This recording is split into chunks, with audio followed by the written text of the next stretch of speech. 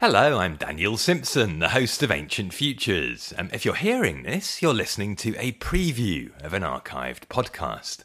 For the full conversation, go to ancientfutures.substack.com, the link is in the show notes, and become a paid subscriber. Or you can also sign up for a free 7-day trial with no obligation. If you already subscribe, however, you have access to everything via the website, where you can go to your account page to set up a feed to your favourite podcast app. Just follow the instructions at ancientfutures.substack.com/account. Now, everything is free at the time of release, so it's also possible to subscribe without any charge to get the latest episodes direct to your inbox, along with other interviews and things that I write. All of that does take time to produce, though, so while it's a labour of love, subscriber donations do help make it sustainable. But if you're not in a position to pay, just send me a message and we'll work something out. For now, on with the preview.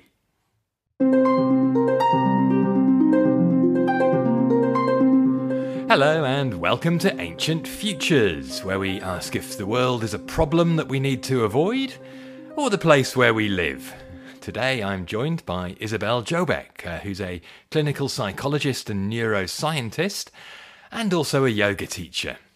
Now, Isabel wrote to me earlier this year, which led to us starting a conversation about what it might look like if yoga teacher trainings combined traditional philosophy with modern psychology.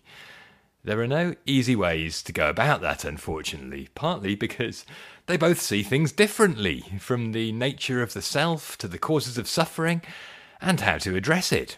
That's where the renouncing the world bit comes in, at least in the old texts. So we talk about some of these obstacles while exploring ideas for a new kind of syllabus, a yoga philosophy for the 21st century that might work around these problems to highlight compassion and the altruism necessary for living together, especially in the face of adversity. So although we draw some tentative conclusions, we're very much not at the end of the conversation. We're keen to keep going. So if you'd like to share some thoughts in response, please go to ancientfutures.substack.com and leave us a comment. You can also donate there if you're feeling so moved to support the podcast as a subscriber, which helps a great deal. And if you'd like to study yogic texts and traditions in more depth, you can join me for some courses at truthofyoga.com. For now, though, let's explore how to reconcile ancient and modern with Isabel Dziobek.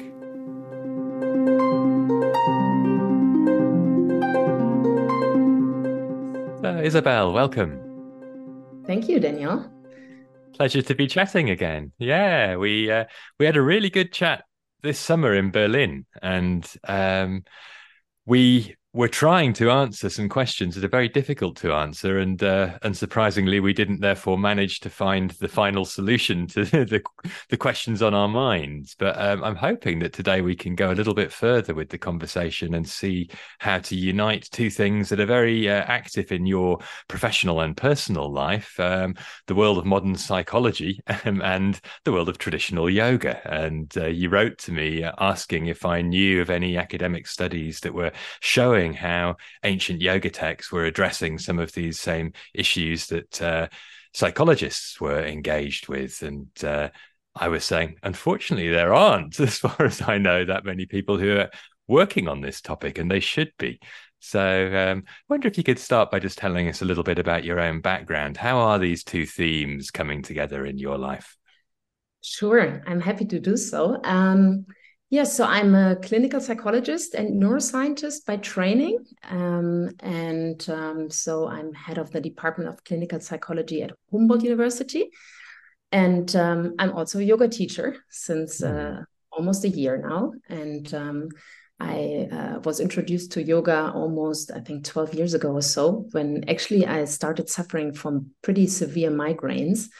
And so I discovered yoga first through a bodily approach, and then increasingly became interested in its roots, scriptures and so forth. And then when I entered this teacher training, I was really introduced a bit to the philosophy and to the history of yoga. Among others, I read your book. I eventually contacted you also. And given that I'm a scholar in the field, I was asked actually in the program, in the teacher trainer program, if I would also be able to teach a bit. Obviously not about yoga, but then about psychology, about stress and the brain, about empathy and compassion, because that's my subject matter really as a researcher, as a scientist. Yeah. And I was glad to do so. However, I was missing a bit the links, between ancient texts and contemporary approaches in psychology and neuroscience to the mind. And that's why I started digging. And I didn't find so much. I found obviously some articles, but that didn't satisfy me, I have to say. And that's why I contacted you actually and asked you if you are aware of literature linking ancient texts and ideas and concepts to more contemporary approaches in psychology or concepts. Yeah. So that's basically the background from my side. And you actually made a few suggestions that I followed up on. You recommended to read Georg Feuerstein, actually. Yes. I did. Because he was basically saying we would need to find our own, philosophy to frame yoga practice in the West. And he was building there on Carl Gustav Jung's idea that really, Westerners should follow their own traditions and find their own way to deeper meaning rather than borrowing other people's. Yes, yeah, that's true. But I also find that, and it's true that he based his ideas or the links that he made, he refers a lot to psychoanalysis and Jung specifically, and that's also what I told you, remember when we met, that many of the yoga psychology texts that I read heavily focus on psychoanalysis, depth psychology, and not so much really contemporary approaches or ideas in psychology and neuroscience. And so that is actually also something I found in his text, although I was also astonished that he did make some rather interesting references also to more modern approaches, also behaviorism, for instance, and so forth. I mean, I really looked at the book not in super detail. I actually only recently bought it, and but I think it's going to be pretty useful. So thanks definitely for that recommendation. Oh, you're welcome. You're welcome. I mean, that it was really scratching my brain. Can't remember the exact title. It's something like the psychology of yoga, I think. And so he's really, I suppose, coming at it from the other perspective originally, which is, yoga practice from a scholarly perspective, and how do we build a way of talking about the reality of living in the world today from these foundations. And yes. I think we find that we can't, because this is the thing that you've almost stuck your finger on very directly. It's like putting the finger in the wound. And as a modern yoga person who's really interested in this, I immediately sense it. I can really feel that you've got right to the nerve, because a lot of these old texts aren't interested in empathy and compassion. They are almost about the renouncing of everything to do with community, to do with, every conventional way of thinking about society. And that's not what we're told a lot of the time. So people make connections that don't really exist, I think, if we look really at the old texts on their own terms, which is challenging. Yeah.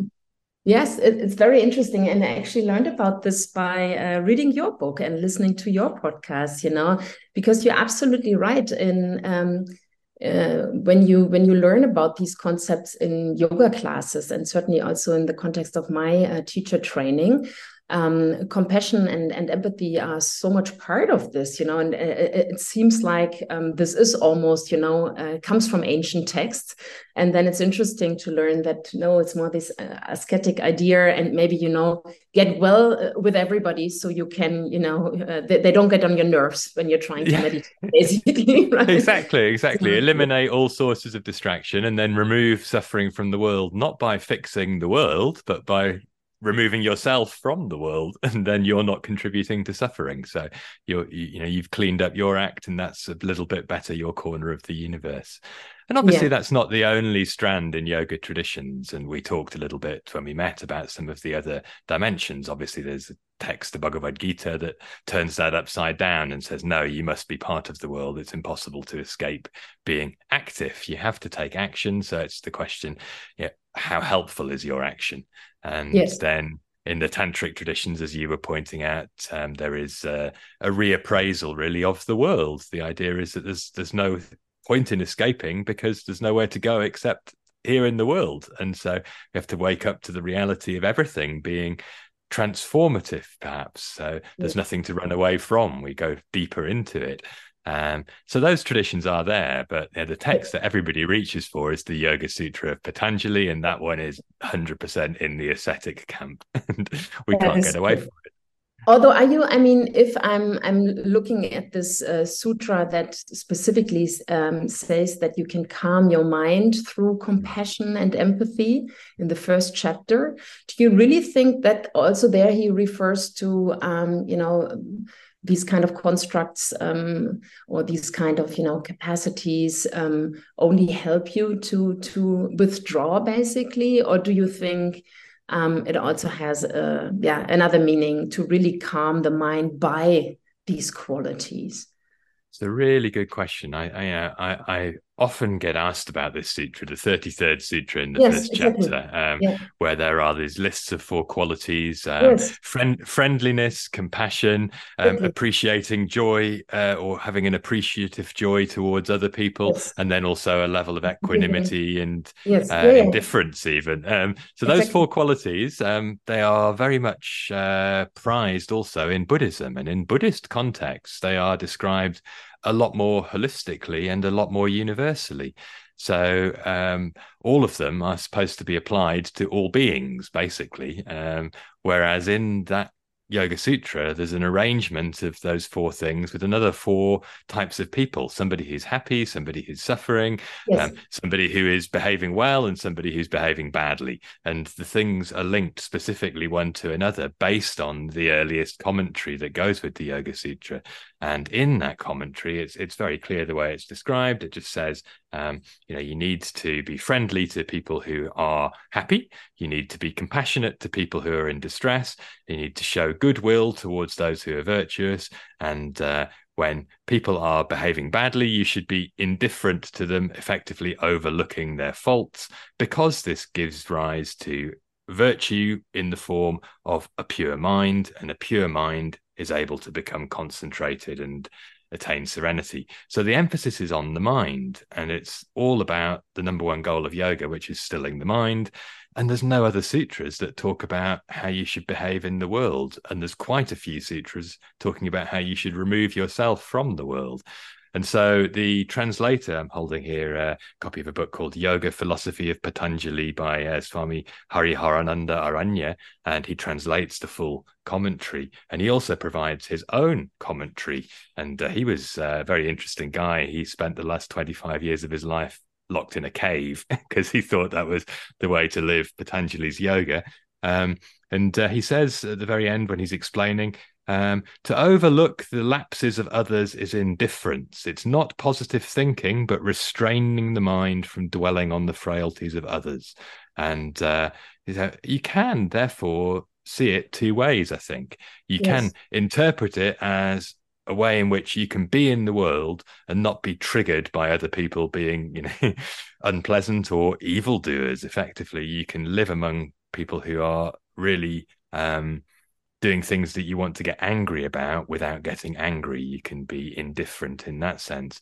But I don't think that's the way that the text wants it to be understood. I think it's all about, it's all part of a long list of things you can do to steady the mind. It's the first in the list. And then you get to the end, you can steady your mind by focusing on anything, the 39th Sutra.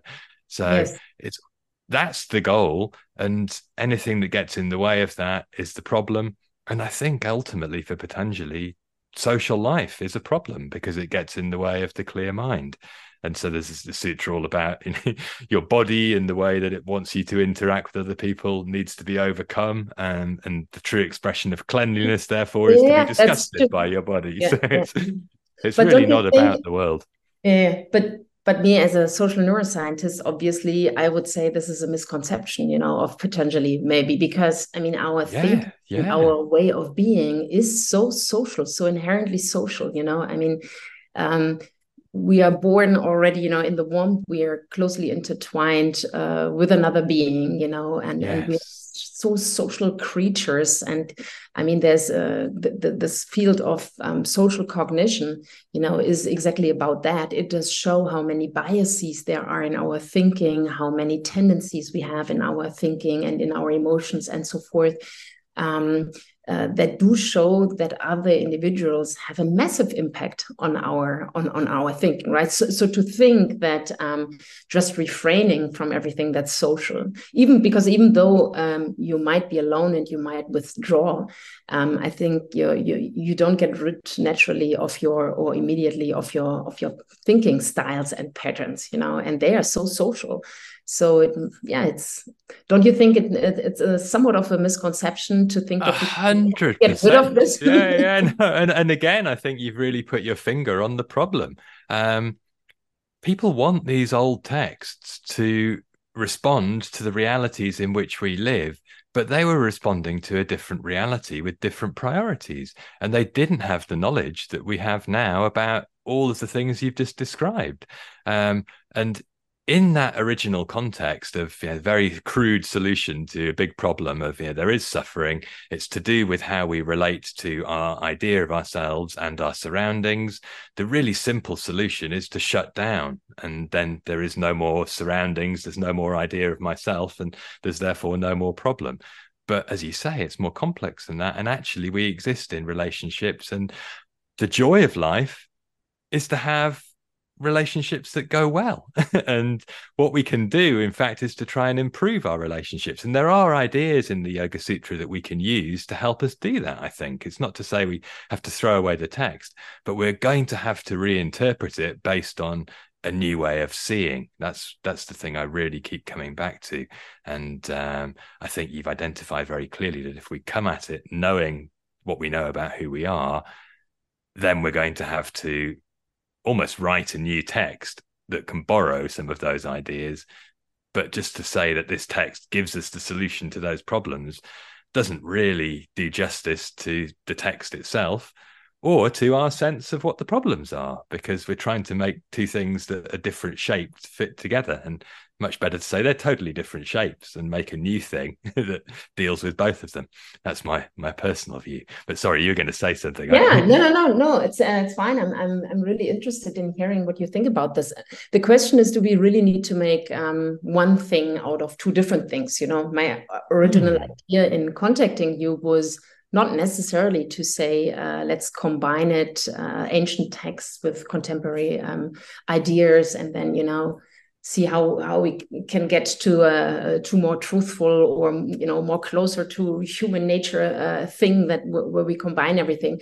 Maybe not necessarily. Also, and I learned this also from you, because yoga texts are so different over the centuries, right? In their approaches, in their conceptualizations of the mind, of consciousness, of the self, of all these different faculties in the mind and so forth. So I mean, that's, to start with, difficult to say what do we refer to, what do we relate our contemporary approaches to, obviously, as you mentioned, Patanjali is the most famous one probably, but there's other texts that in many respects come maybe closer to what we think now about human beings. But my idea was not so much, when I approached you, to mix them up somehow, but to see how can a teacher training, or somebody who wants to learn about yoga, who's interested in both ancient texts and conceptualizations as well as new ideas, contemporary ideas in psychology, how can we relate these together without being too with still having kind of a red thread through things, not just taking 100 different little bits and pieces and say chitta relates to that and samskaras relate to that, and this relates to that, but having more of a a story or narrative that's kind of understandable, and that yet takes some of the bigger concepts. That's what I was looking for, kind of in text, some of the bigger concepts, and say, okay, how do we think about these things now in terms of, psychology and neuroscience, and not necessarily saying you were wrong back then, to these scriptures. No, I understand. Yeah, no, I appreciate it. I was a bit unsubtle in the way I phrased that. Sorry, go ahead. No, that's fine. And it could still be an idea to see how and what can we use and combine with contemporary approaches.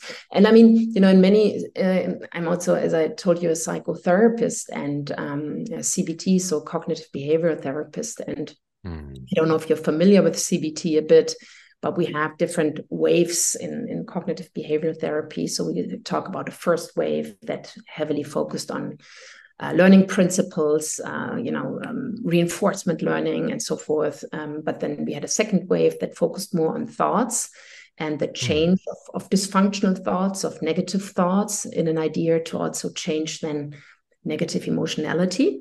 So this obviously, has a strong reference to Patanjali's first sutras, the stilling of the mind. So trying to get the chitta to shut up somehow, that's very much what we do in cognitive behavioral therapy. We look at these thoughts at these automatic, often negative thoughts. At least when people come to us, they are mostly depressed or burned out or very anxious.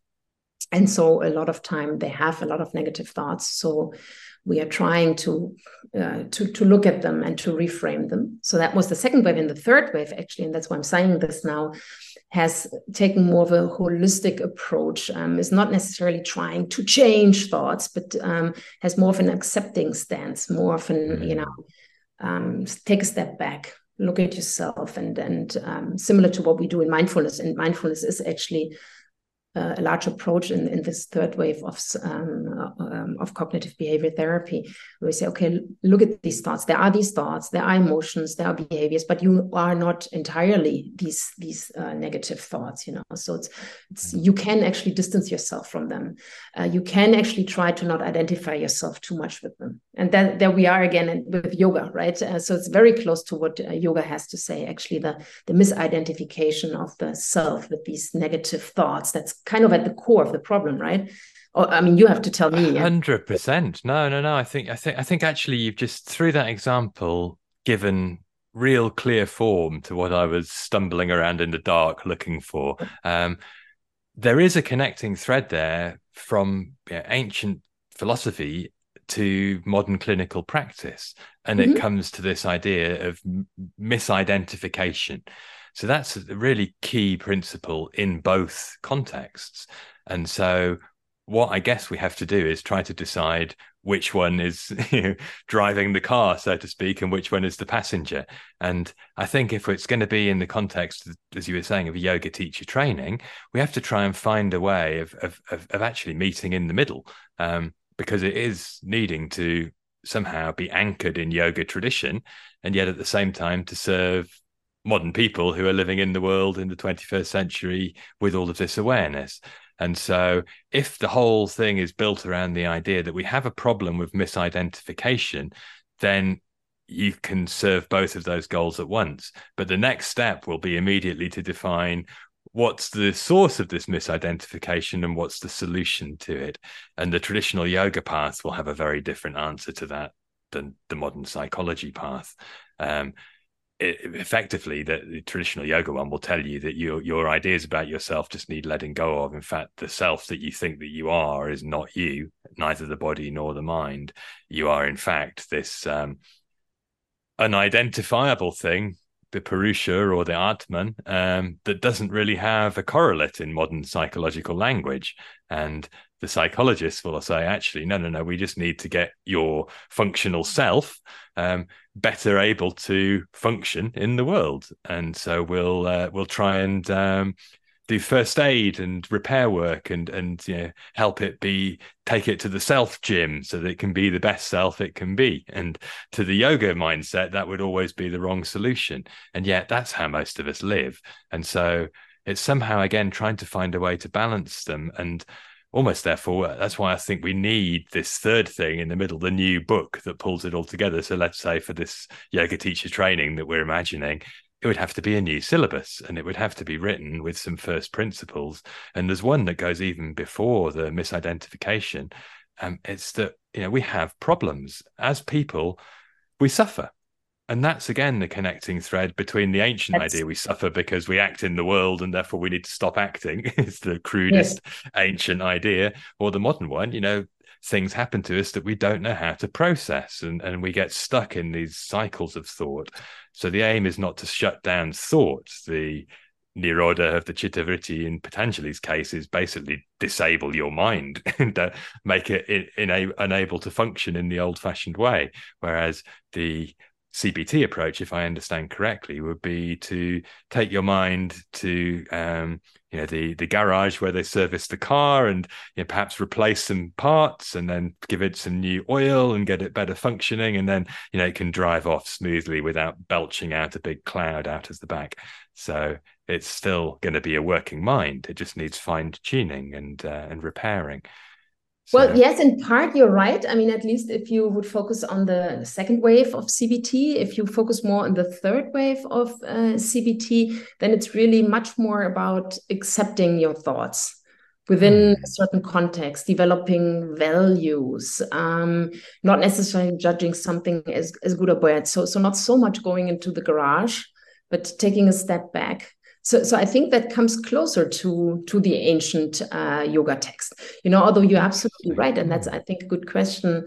If the first assumptions, about what a person actually constitutes or what he or she is so vastly different, can there actually at all be coming together, so to say, of these different approaches? I think that's an interesting one, actually.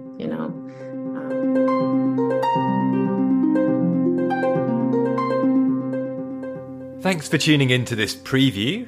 To continue listening and to get access to all archived episodes along with other perks, visit ancientfutures.substack.com.